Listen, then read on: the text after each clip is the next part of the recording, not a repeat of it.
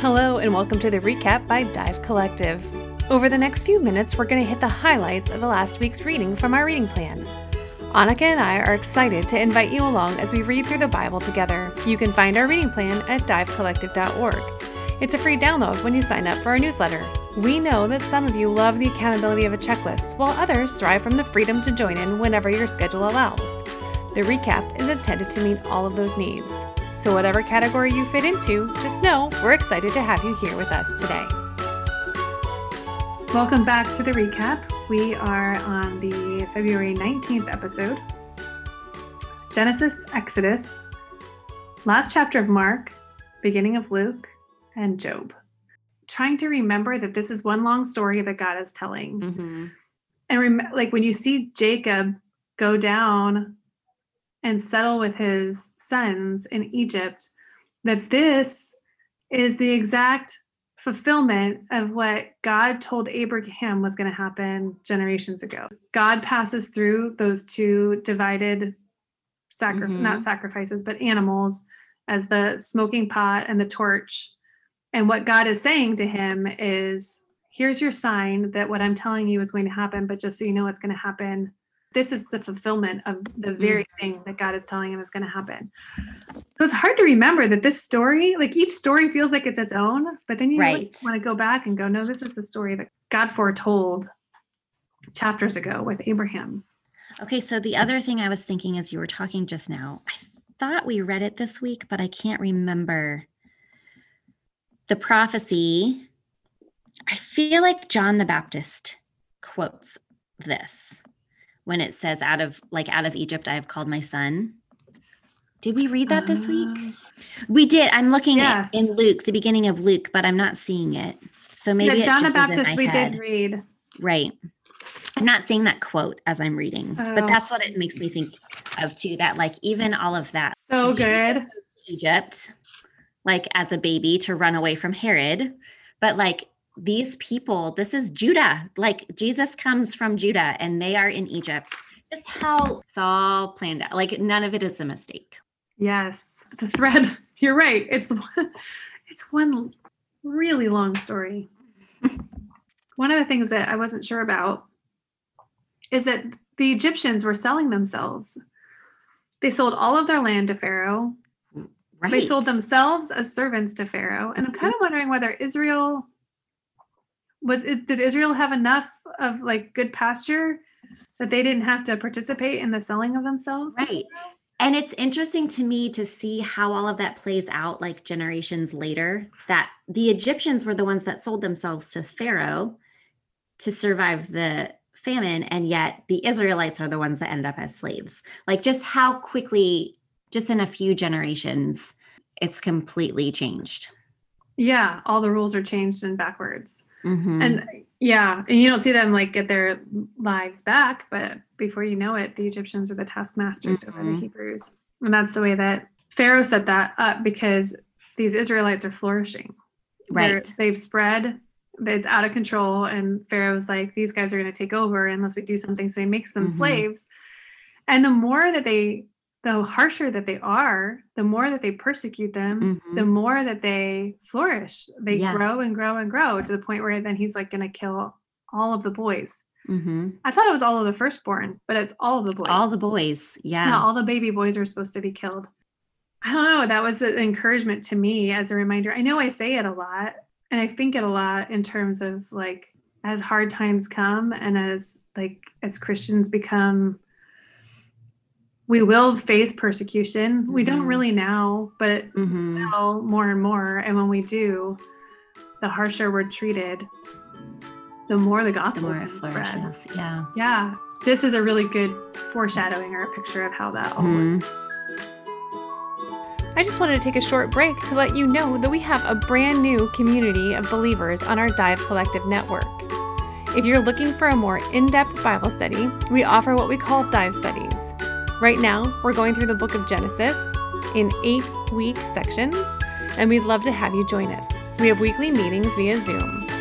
So if you're looking to go further in your studies, I highly recommend that you come and see us at divecollective.org for more information. In 49, where Jacob is blessing the sons, One, I thought it was just really interesting that so Simeon and Levi are kind of lumped together in this blessing, but theirs is not great. They are fighters. He pronounces a curse on their anger. He says, I'll throw them out with the trash. I'll shred and scatter them like confetti throughout Israel.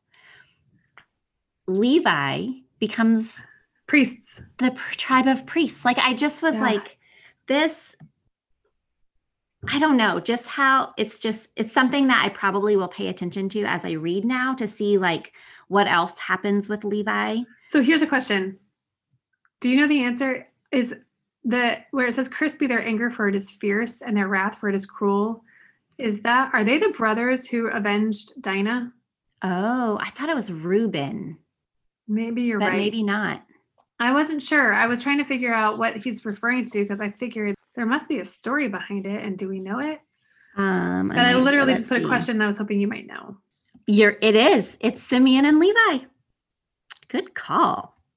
It is. It's Simeon and Levi. Yeah. Which is interesting. I mean, I guess it makes sense because they did totally that was a vendetta. Like that's how Peterson translates this. He says, I don't want anything to do with their vendettas. I want no part in their bitter feuds, which makes so much more sense now that you just pointed out that they're the ones that, because that's what it was. Like it was taken care of in a different way. But it seemed like it was a righteous anger. Right. It totally did. It totally did. Which is why I am not the judge of heaven and earth. Thank you, Lord.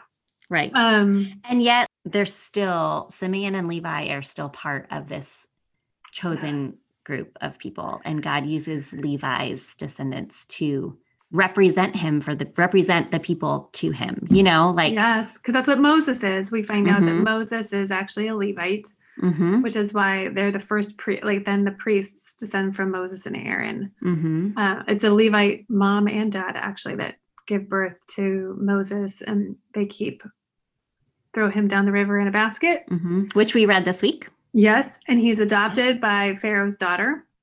Here's where, again, I just keep thinking through parenting, and I'm like, peace. I get so much peace from recognizing that God is ultimately in control of our children's destinies. Like Moses is probably brought up in a pagan. Well, he's brought up in a pagan home for sure, but he's also he's probably spoiled. He probably has all of the things that he could. Who knows how he was disciplined or if he was disciplined, and yet he grows up and becomes the deliverer of the people. His mom took care of him the best she could, and the best way that she knew how to take care of him was to send him off in a basket and let God have control. It makes me think of Hannah and Samuel. She's giving up she's trusting her. I guess my only option is to let God handle it. Yeah. She recognized that was the best. Yeah. Yeah. And that he would at least he would survive. And then God, the way God works is so great. I love that the sister follows. Girls are so cool. The way that they scheme and find ways to make situations better. So the sister follows. She goes up to her and says, "Hey, I see that you found a baby. Do you want a nurse to nurse the baby? I happen to know a nurse. Happen to know someone. What do they call a wet nurse? Yeah. Yeah. So yeah, go ahead." And she brings the mom. So mom gets to nurse Moses, and she gets paid to do it. That's odd. Just a little on top of a little cherry. I'm going to give you what you want and provide for you in the process. Yeah. Provide abundantly more than you would have ever asked or imagined. Right. She gets to nurse her son, and she gets paid provision to do it. It's awesome. We've taken more time on Genesis than we intended. And there was something else I was going to say. Oh, one thing that I just wanted to clarify for anybody that was struggling as I was to find the 12 tribes, because there's 11 listed, and then Ephraim and Manasseh they both get blessed as sons. So then you have 13. And I was trying to figure out what was happening there. And what happens there is the Levites aren't considered a tribe. They become priests. So they don't get any land. I thought they were still considered a tribe, but they are not. It's the 12 tribes plus the Levites. I always forget that. Yeah, I always forget that too. I'm glad you said that.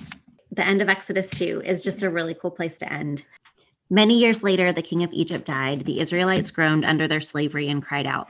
Their cries for relief from their hard labor ascended to God. God listened to their groanings. God remembered his covenant with Abraham, with Isaac, and with Jacob. God saw what was going on with Israel. God understood. It made me think of, I think this was actually the Dive Genesis podcast that we talked about this, but like how God remembered his covenant with Noah Yes. in the ark. Not that he forgot, but Yeah, he's like, this is the plan that I had to be faithful to this thing. Yeah. And I just loved God listened, God remembered, God saw, and God understood. I just thought that was good. All right, Job, we start in chapter 12 and we go to 19. We're watching the friends be the friends and Job respond. There were a couple places that I saw Job be sarcastic in his response to his friends, and I kind of love that. Yes. So I'm from a very sarcastic family. Yes. Chapter 13, the end of it made me think of how you often talk about like laying it all bare before God. Mm. He's just so honest in the way that he speaks to God. He said, I won't read the whole thing, but he says, how many sins have been charged against me? Show me the list. How bad is it? Why do you stay hidden and silent? Why treat me like I'm your enemy? Why kick me around like an old tin can? Why beat a dead horse? You compile a long list of mean things about me, even hold me accountable for the sins of my youth. You hobble me so I can't move about. You watch every move I make and brand me as a dangerous character. Like, this is Job talking to God. Like, he's very, which is another thing I noticed later on at the end of 19. So Job recognizes that God is allowing this or even doing, like, Job is like, I know that this is from God. Like, I know that this is happening from God. And he's so brutally honest in the way that he questions God about it. He recognizes that he can't hide anything from God. So he's not even going to try. Like, he's going to just bear it all before him. And then at the end of 19, he says, if only my words were written in a book, better yet, chiseled in stone, which is a little bit ironic, I think, that he says that and we're reading it. Yes. Still, I know that God lives, the one who gives me back my life, and eventually he'll take his stand on earth, and I'll see him, even though I get skinned alive. See God myself with my very own eyes. Oh, how I long for that day. He gets it in this way that, like, I can't even wrap my mind around. You know what I mean? Like, he's frustrated with his friends. He says things like, when are you going to shut up? Like, stop talking to me, and saying all these things. And they keep going back and forth. Do you think I don't know that? Like, do you think you're so much wiser than I am? Like, they say that back and forth to each other. It's like they're enjoying watching the righteous one fall. Yes. Yes. Oh, sorry. That's a different podcast. That was Genesis. Yeah, that was from Genesis. But no, that's exactly what it's like. Anyway, and so Job is like so brutally honest with God, and yet at the same time recognizing that in the end, God wins. Yes. And he's going to witness this. Yes. And it's okay with him in a sense, but not okay. Like, he wants to die. He wants this all to end. Ever since you brought it to my attention last week, where you just see Job praying for Christ. Like, he's just like, he's praying, he's calling out for Christ, for his savior. And this at the end of 19 is the perfect example. It's probably one of the most quoted passages in Job, where he says, for I know that my Redeemer lives. He says, for I know that my Redeemer lives, and at the last he will stand upon the earth. I didn't even know that's what I was reading, because after my version. Yeah. And after my skin has thus destroyed, yet in my flesh I shall see God, whom I shall see for myself, and my eyes shall behold and not another. My heart faints within me. He's literally talking about Christ. He knows that Christ is coming. Anyway, just seeing Christ all through Job's, I mean, it's everywhere now that it's not everywhere, but like you just see like little like every few chapters. Yeah, I'll have something. Well, this one, the one thing that I wrote about that I sent you is from this reading this week in 14. Yes. If we die, will we live again? That's my question. All through these difficult days, I keep hoping, waiting for the final change, for resurrection. Homesick with longing for the creature you made, you'll call and I'll answer. You'll watch over every step I take, but you won't keep track of my missteps. My sins will be stuffed in a sack and thrown into the sea, sunk deep in the ocean. Yes. that phrase, homesick with longing for the creature you made, like that's like garden. Like he's like, I know that this is not how it was meant to be. Yes. And I know that someday you're going to make it right and put it back to the way it was meant to be. I underlined, it says, for then you would number my steps. You would not keep watch over my sin. My transgression would be sealed up in a bag, and you would cover over my iniquity. Yes, that's that shame, that covering over. Yes. So last week, I think we talked about on the recap, in the end of chapter 9, he uses the like courtroom saying, I wish I had an arbiter that could come before.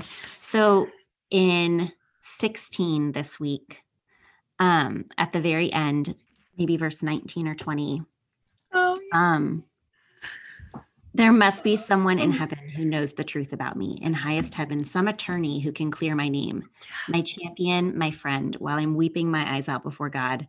I appeal to the one who represents mortals before God as a neighbor stands up for a neighbor.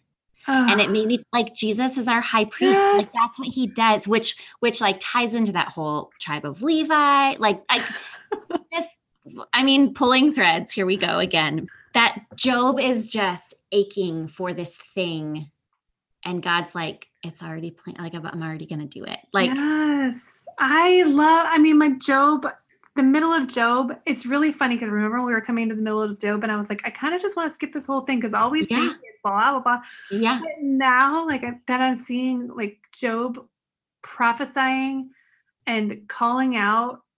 He doesn't have any of the background. I know he's like he's crying out for what he knows is waiting for him, that he has no business knowing is waiting for him. Right. It's like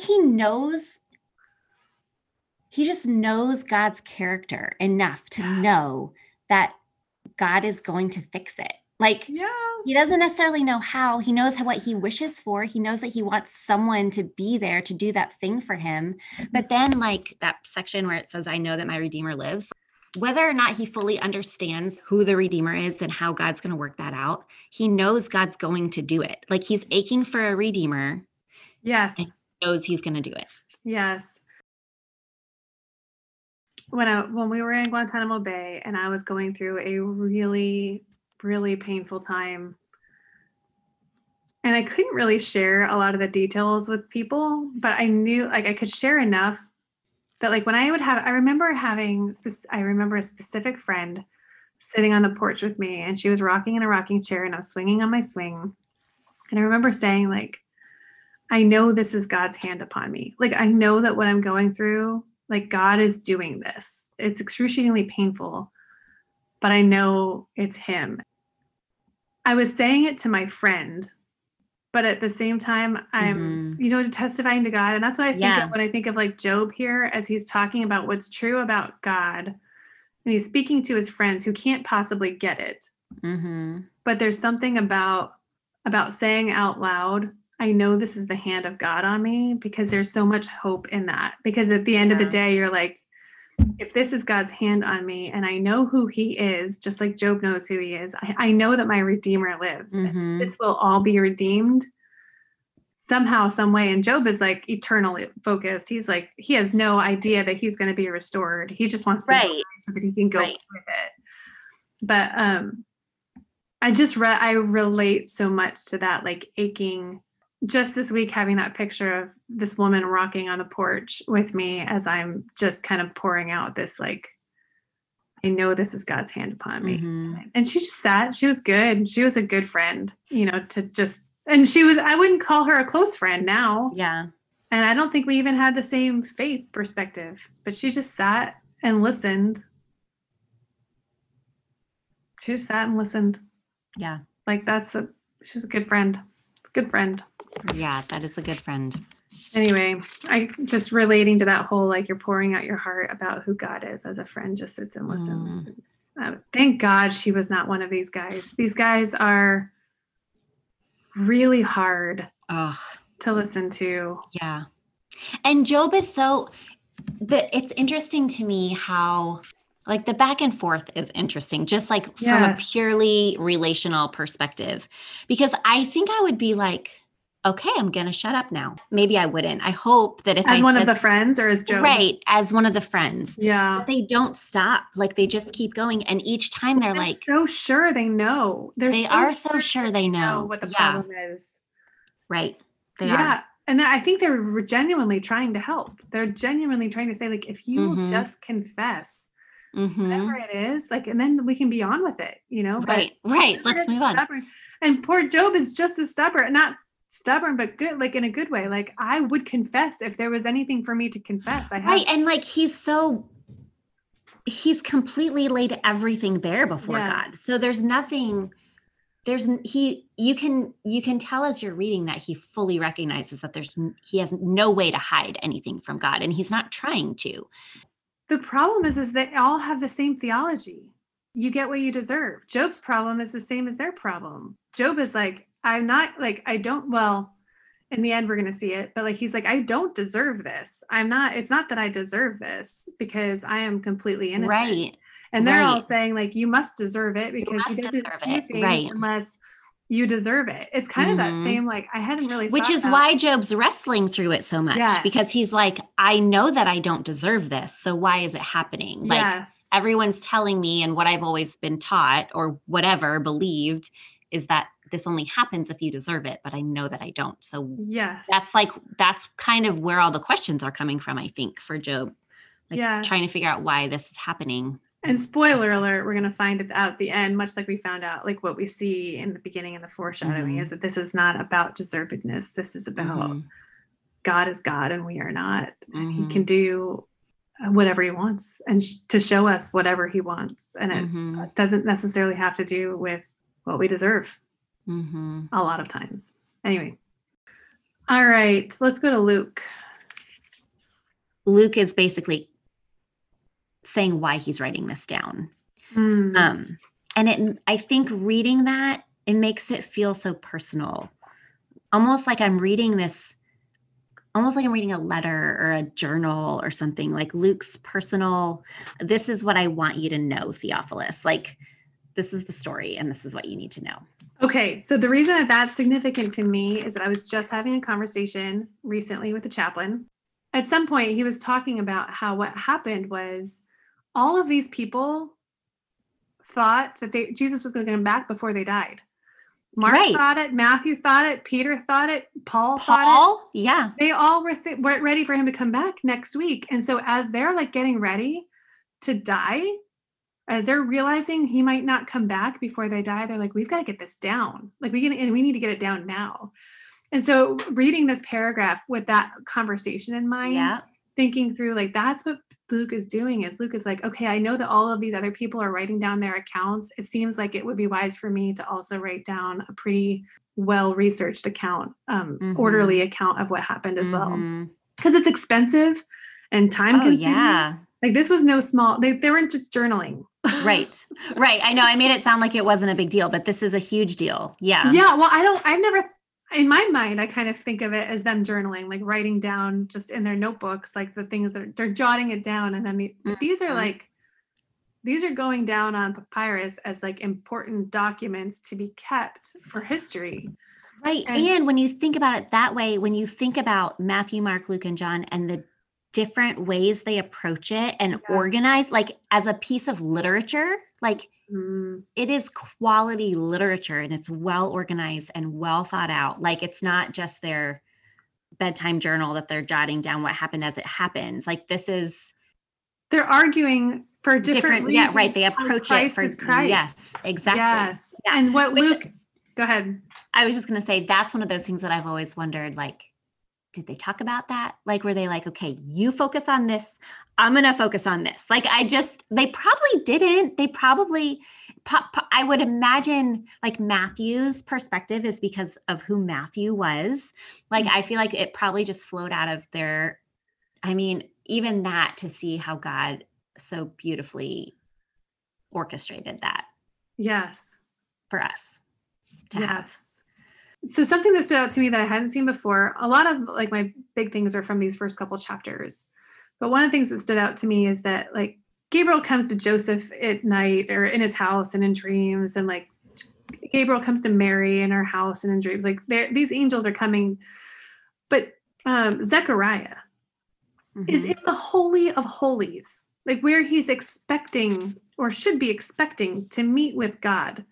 So to me, it was like the first time I was like, it makes a little more sense why Gabriel is like, okay, if you're gonna, like, I'm meeting you in the Holy of Holies and you're going to question whether this is for real, you're just going to zip it. Yeah, the consequence. Yeah. It's not like That's where Joseph just gets a message and he receives it and he believes it, and Mary gets a message and she receives it and she believes it. Like Zechariah is the high priest who's in the Holy. He shouldn't be surprised. He shouldn't. Yeah, he should not be questioning whether like what this guy is saying is true. He's like, nobody's allowed in the Holy of Holies except the priest with a rope tied around his in case he dies. Anyway, he's in the presence of God and he gets visited by Gabriel and questions whether it's real or not. I'd like to think that I would believe Gabriel if I were in the Holy of Holies. Mm-hmm. So Luke 1, what Mary says, well, Elizabeth first too. Elizabeth and Mary and Zechariah, their prophecies are just like songs of worship or whatever it is, however you want to call it, especially Zechariah's. It's another one of those, like, let me just give you a really short recap of who God is and what he's done. Like, especially Zechariah's, he just kind of gives this like rundown of who God has been for Israel and how he's keeping his promises to them through Jesus. Yes. Do you have anything else from Luke? I have one last thing and then I'm going to wrap up. No, I don't think I need to. Last thing that I wanted to talk about is I'd never seen this phrase before, but Jesus gets left at the temple. Mm-hmm. He's like 12 years old, 13 years old, 12 years old. He's young. Yeah. I think he's 12. And they leave, and then they realize that Jesus isn't with them. They go back, and Jesus is like, did you not know that I must be in my Father's house? And they did not understand the saying that he spoke to them. So Mary didn't understand what Jesus was saying there. But then she ponders it in her heart a verse later. So like she understands something. Right. At any rate, it says that they did not understand the saying that he spoke to them, and he went down with them and came to Nazareth and was submissive to them. Mm-hmm. Have you seen that phrase before? Mm-hmm. He was God. He had all the agency to choose to submit. And that's what makes submission so beautiful, because submission is a choice that you make when you have the freedom not to. Do you know what I mean? Like there's just something so beautiful about that word in regard to Jesus. And then in regard to Jesus, to his parents. Yeah. At this point, he knows who he is. Because he said, didn't you know I would be in my Father's house? He knows who he is. And he's like, I'm going back to Mary and Joseph to submit to these people. Yeah. Even though I am the Son of God at 12 years old. Yeah. And then it says he increased in wisdom and in stature and in favor with God and man. This section right here and the baptism, temptation scenes. I noticed it especially in Luke when he leaves the wilderness after being tested by the devil. Just after he leaves, he gets back to Galilee, and it says Jesus returned to Galilee powerful in the Spirit. And then in that section that you were just talking about when he's in the temple, that God-man idea, there's no explaining it. Like it doesn't matter. And I get it that I don't have the most brilliant mind on the face of the earth. You cannot reconcile those two things completely. Like it's not fully explained to us. Jesus grew in body and spirit. How does God grow in spirit? Jesus submitted himself willingly to his parents. Like there are so many things that Jesus, and then we also we see times where Jesus knows people's hearts, but he doesn't exercise his omnipresence as God. Yes. You know what I mean? Like all these things that he's fully God and fully man, and you cannot explain it. You just can't. Yeah. When you talk about making your brain hurt, that's one of those things that makes my brain hurt. Thanks for listening to the recap. If you enjoyed this discussion and maybe you're wondering how to get more highlights out of your own scripture reading, you might be interested in joining our in-depth Bible studies where we model our version of inductive Bible study. You can find out more at divecollective.org, and we will see you next week.